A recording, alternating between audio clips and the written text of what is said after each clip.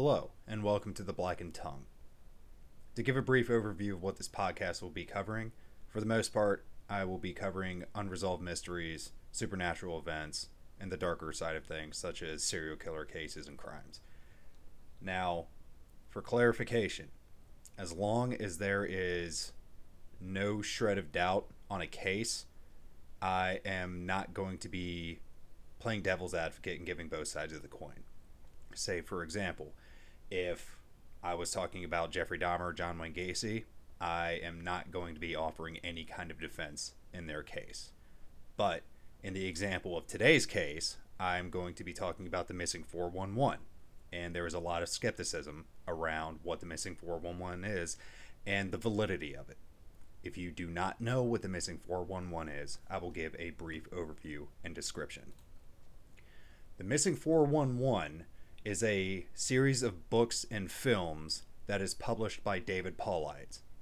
David Paulides was a former police officer who started a foundation or an organization trying to prove the existence of Bigfoot.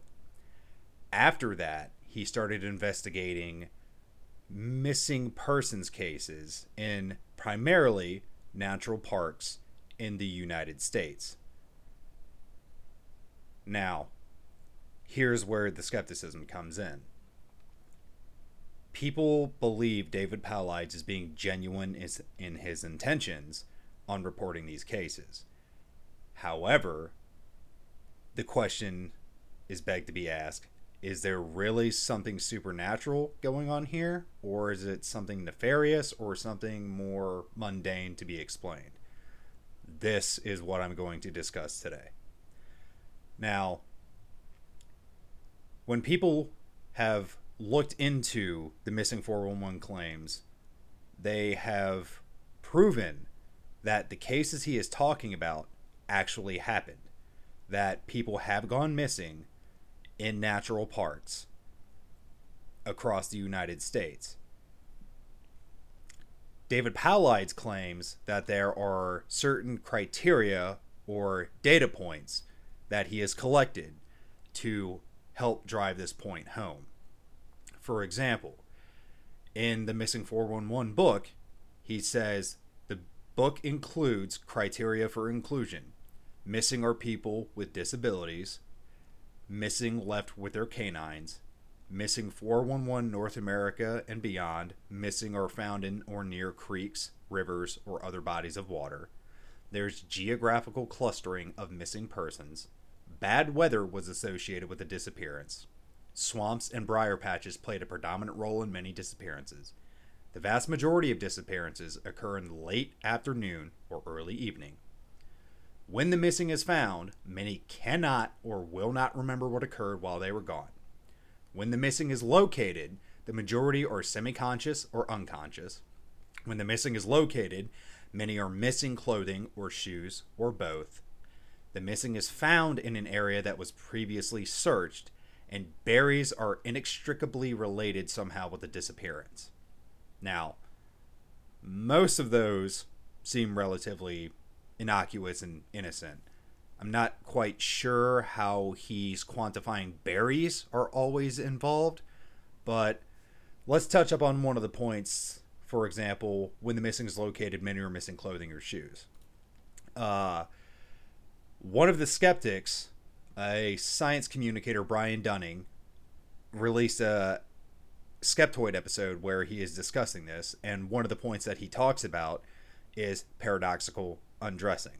Now, if you do not know what paradoxical undressing is, it is a event to where if someone is on the verge of hypothermia and they are about to die from hypothermia, they experience a sudden sensation of warmness and overheating, so they remove their clothing. So the exact definition is paradoxical undressing is a phenomenon characterizing some fatal hypothermia cases. The victims, despite low environmental temperatures, paradoxically remove their clothes due to a sudden feeling of warmth. And an example is in this report, we describe a case of suspected paradoxical undressing in a non-hypothermia case. The victim, a 51-year-old Caucasian man, was found dead wearing only sneakers and socks. All other clothing was found in his car.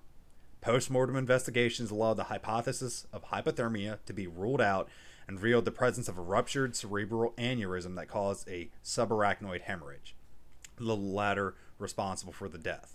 The absence of many elements suggesting a voluntary undressing or any third party's DNA profile involvement, along with the possibility that the subarachnoid hemorrhage might have determined a hypothalamic injury.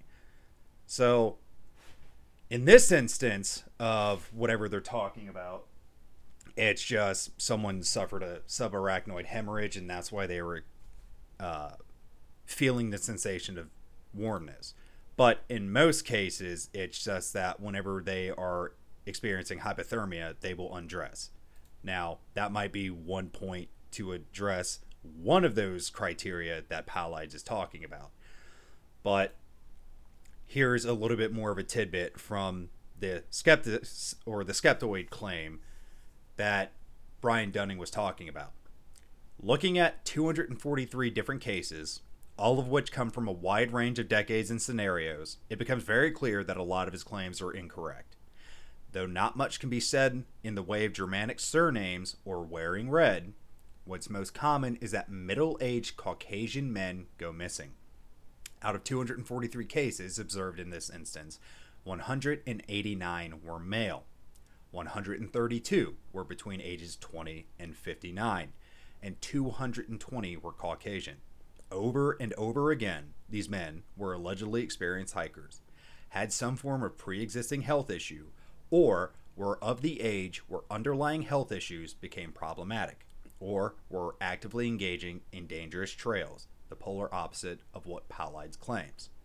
Now, taking that into account, when these people are going missing, is it just that they were experienced hikers or hunters and they felt that nothing could get the better of them, and so they just took a wrong trail, some weather came in, they had any kind of health issue, any number of things could have happened and they went missing? If you were to pull up a PDF of the book, you can go over some of the cases and figure out what may or may not be going on. An example is Marcella Raminsky. The date of missing was 7/1/50 at 5 p.m. in Mount Rainier National Park. Miss Kay Raminsky and her daughter, Marcella, age 4, took a trip from their Fairfax, Washington home to Cheneyas Falls inside Mount Rainier National Park for a picnic. At approximately 5 p.m., Marcella vanished.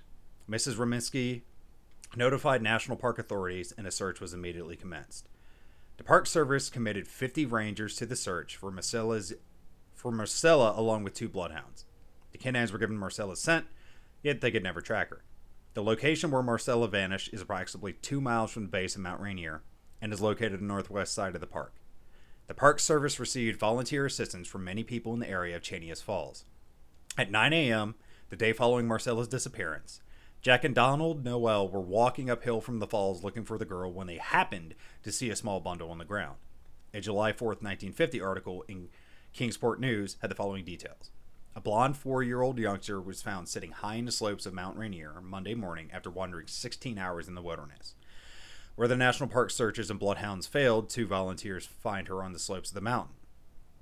Later in the same article describes the girl's condition. The child's legs bore long scratches from crawling through underbrush. People who have read my other Missing 411 books will recognize that these types of scratches are routinely found on kids that go missing in mountain settings. A different article dated July 4th, 1950 in Nevada Journal tells an entirely different story. A ranger said the girl, Marcella, was in good condition with no visible cuts or abrasions, but was taken to a doctor's office in Buckley for observation. That is correct. An entirely different story was relayed to the public by a National Park ranger. It sounds like they understand the importance and relevance of the cuts and abrasions and want to control the message. Later in the Kingsport News article, there's a section about the girl's clothing and a statement from her mother. Her mother said the tot had apparently gone through her regular nightly routine regardless of discomforting circumstances. Her dress was on backward, and the laces on her shoes were crossed every which way. People need to understand that on Mount Rainier during a July night, temperatures can easily get down in the high 30s and low 40s. I doubt the girl is going to remove her clothes and then put them back on again. This is an attempt to explain the unexplainable. For a summary of this case, several aspects of this story may not seem outwardly unusual if you haven't read my other books. The girl walked over 2 miles directly upward toward the top of Mount Rainier. The vast majority of missing children walk downhill when lost, not uphill. Now, on that sentence, I'm not entirely sure how he quantifies that, but again, this is where a little tidbit of skepticism would come in. That point aside, it's apparent from the description given by the mother that somehow, somewhere, the clothes and shoes came off Marcella, another common fact among many children who vanish. Children who go missing in the wilds in North America are often found with serious scratches, abrasions, and gashes. But apparently the Park Service didn't want us to know this. As Marcella walked further uphill away from the mother, the temperature dropped. The air became thinner, and survivability became more difficult. Miss Rominsky was very lucky to get her daughter back alive. Now, that's just one of the cases that are outlined in this book. There are many, many, many other cases that are outlining different dates, different areas, and so on and so forth. Now, the question is to be asked, is there legitimately something more supernatural going on here? With all the quantifications that he has for these data points, is it that some supernatural being may or may not be leading people astray? Are they just genuinely getting lost? Who's to say? Granted, it kind of is a tough pill to swallow when this is the guy who founded the North American Bigfoot search and all that. And if you were to go look for the missing 411, as of right now, the listing I'm seeing on Amazon, the book for a paperback copy is $99.97. And if it's used, it's $74. And if it's new, it can go upwards to $165. Now, I can understand that if you're having to do a lot of traveling and conducting research and so on and so forth, that you have to make some kind of profit.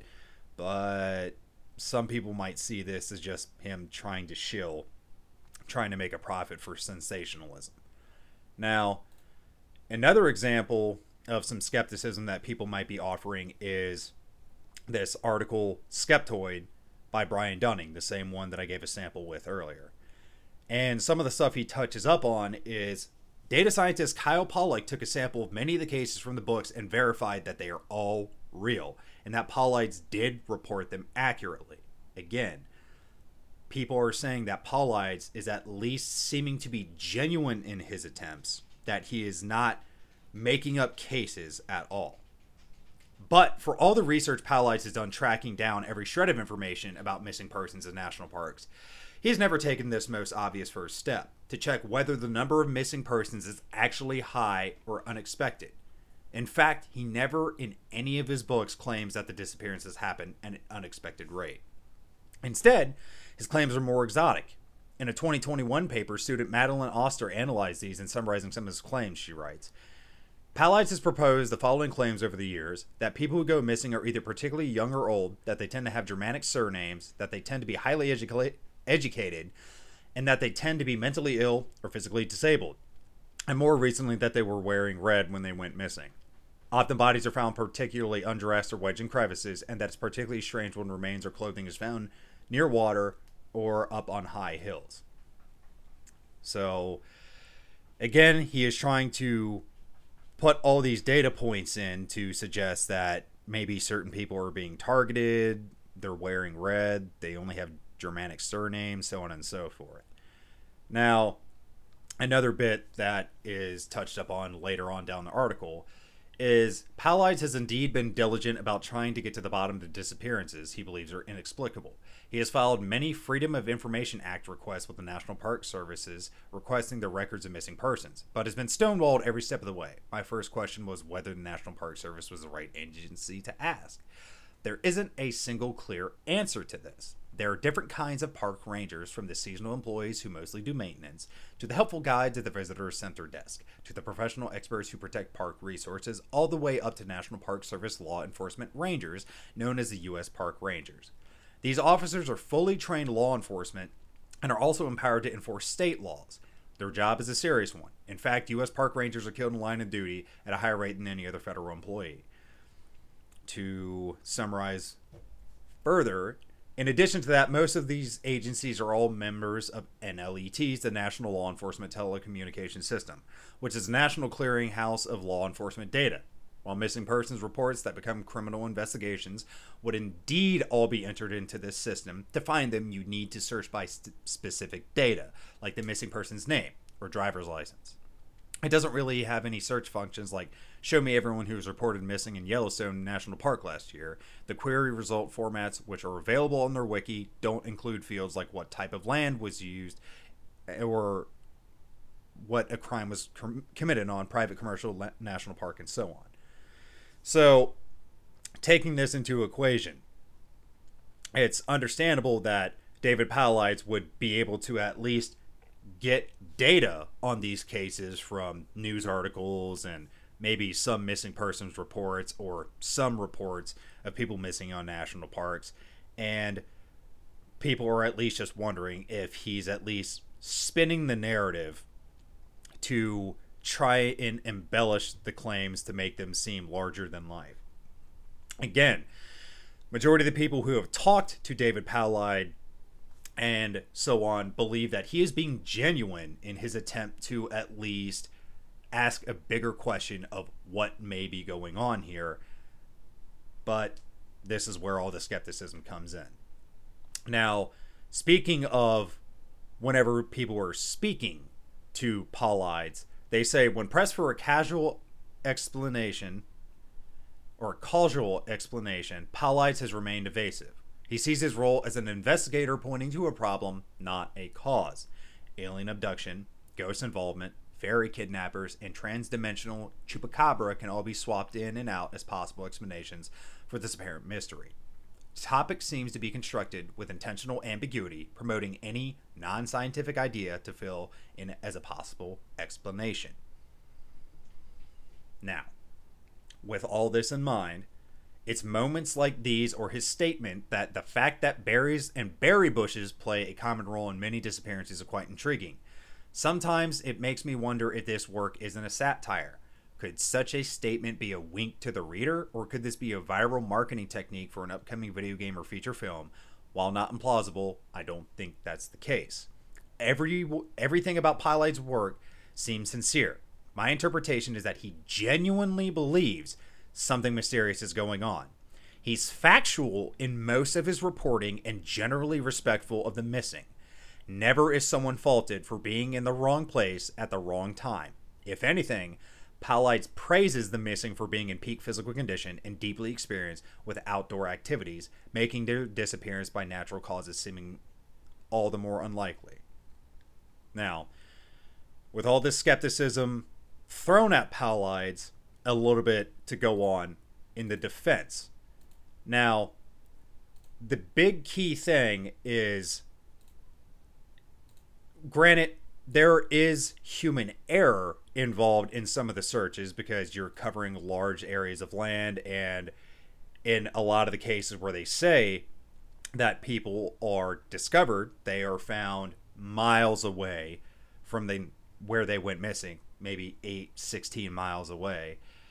And that, from what I have read up on some of the cases or some of the films I have watched, that one of the things that seems to stand out the most is that they tend to either discover the person much later on in an area they have already searched, or if the person had any kind of equipment with them, such as if they were a hunter and they had a rifle, a backpack, or anything else like that, that these items, if they are discarded, they seem to never be found. And if they are found, again, they are found miles away, or at least a large area away from where they eventually find the missing person's body, if they find him. Now, again, this could boil down to the paradoxical undressing, that you're lost, you're tired, you're exhausted, you're dumping your gear, and it's just dumped in a place to where people aren't going to find it. But in a lot of the cases, from what I've read, that they tend to, if they find the person's remains, that their belongings are a long, long ways away. They'll discard their shoes, walk many more miles without their shoes in rough terrain, and that just doesn't make a lot of sense. You know, if you're a hiker and you're tired and exhausted, one of the things that's going to help you potentially get out of there is keeping your shoes on, to where you're not going to get cuts and abrasions on your feet, and it's going to be able to keep you, mobile. Again, paradoxical undressing comes into play, but who's to say?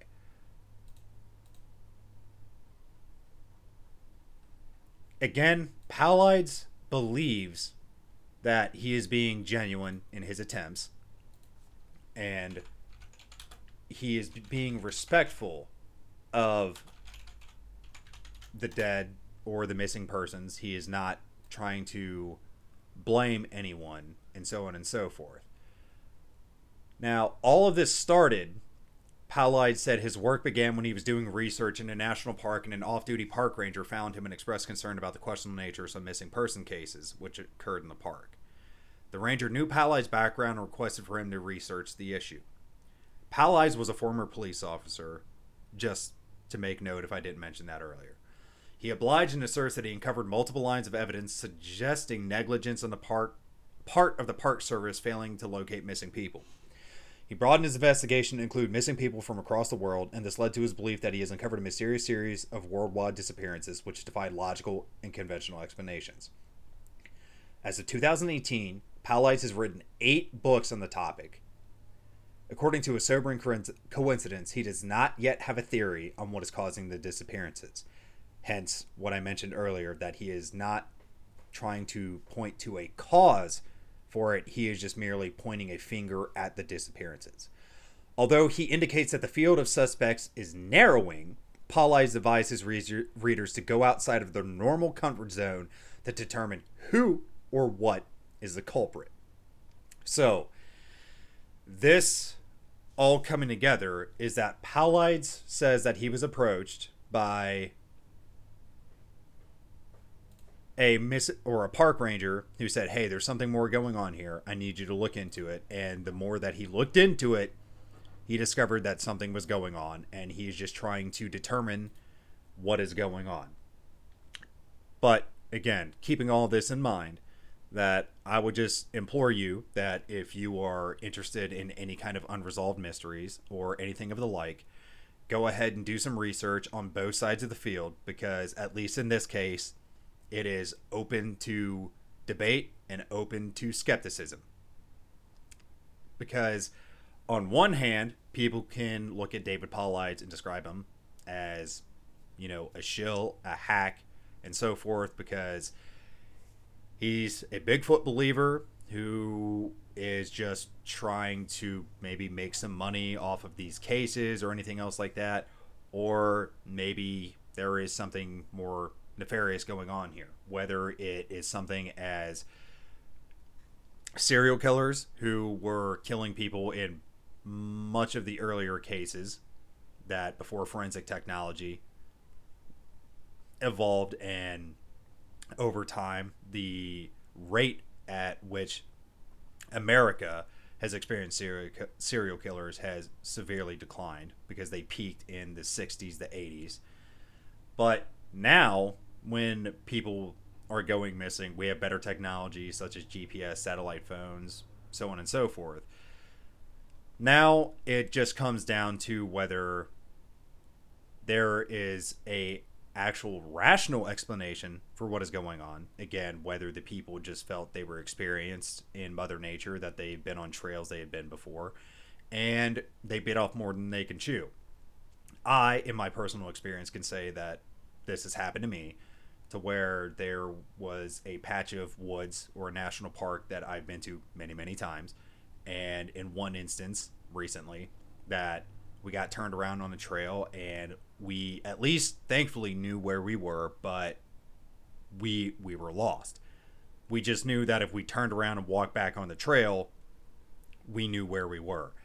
So for my personal experience, it could be something as simple as that, to where you have someone who is on a trail that they've known many, many times, and they decide to check out a side trail, and all it takes is maybe some storms blew down some trees or anything else like that, and the park hadn't been able to go back and do maintenance. You take a wrong turn, something doesn't look right, it's different. Next thing you know, maybe some inclement weather comes in, or you roll your ankle, or you're in an area where you have to worry about mountain lions or bears, and hypothetically someone got attacked, or in the case to where David Powlide said many of these individuals had pre-existing health conditions.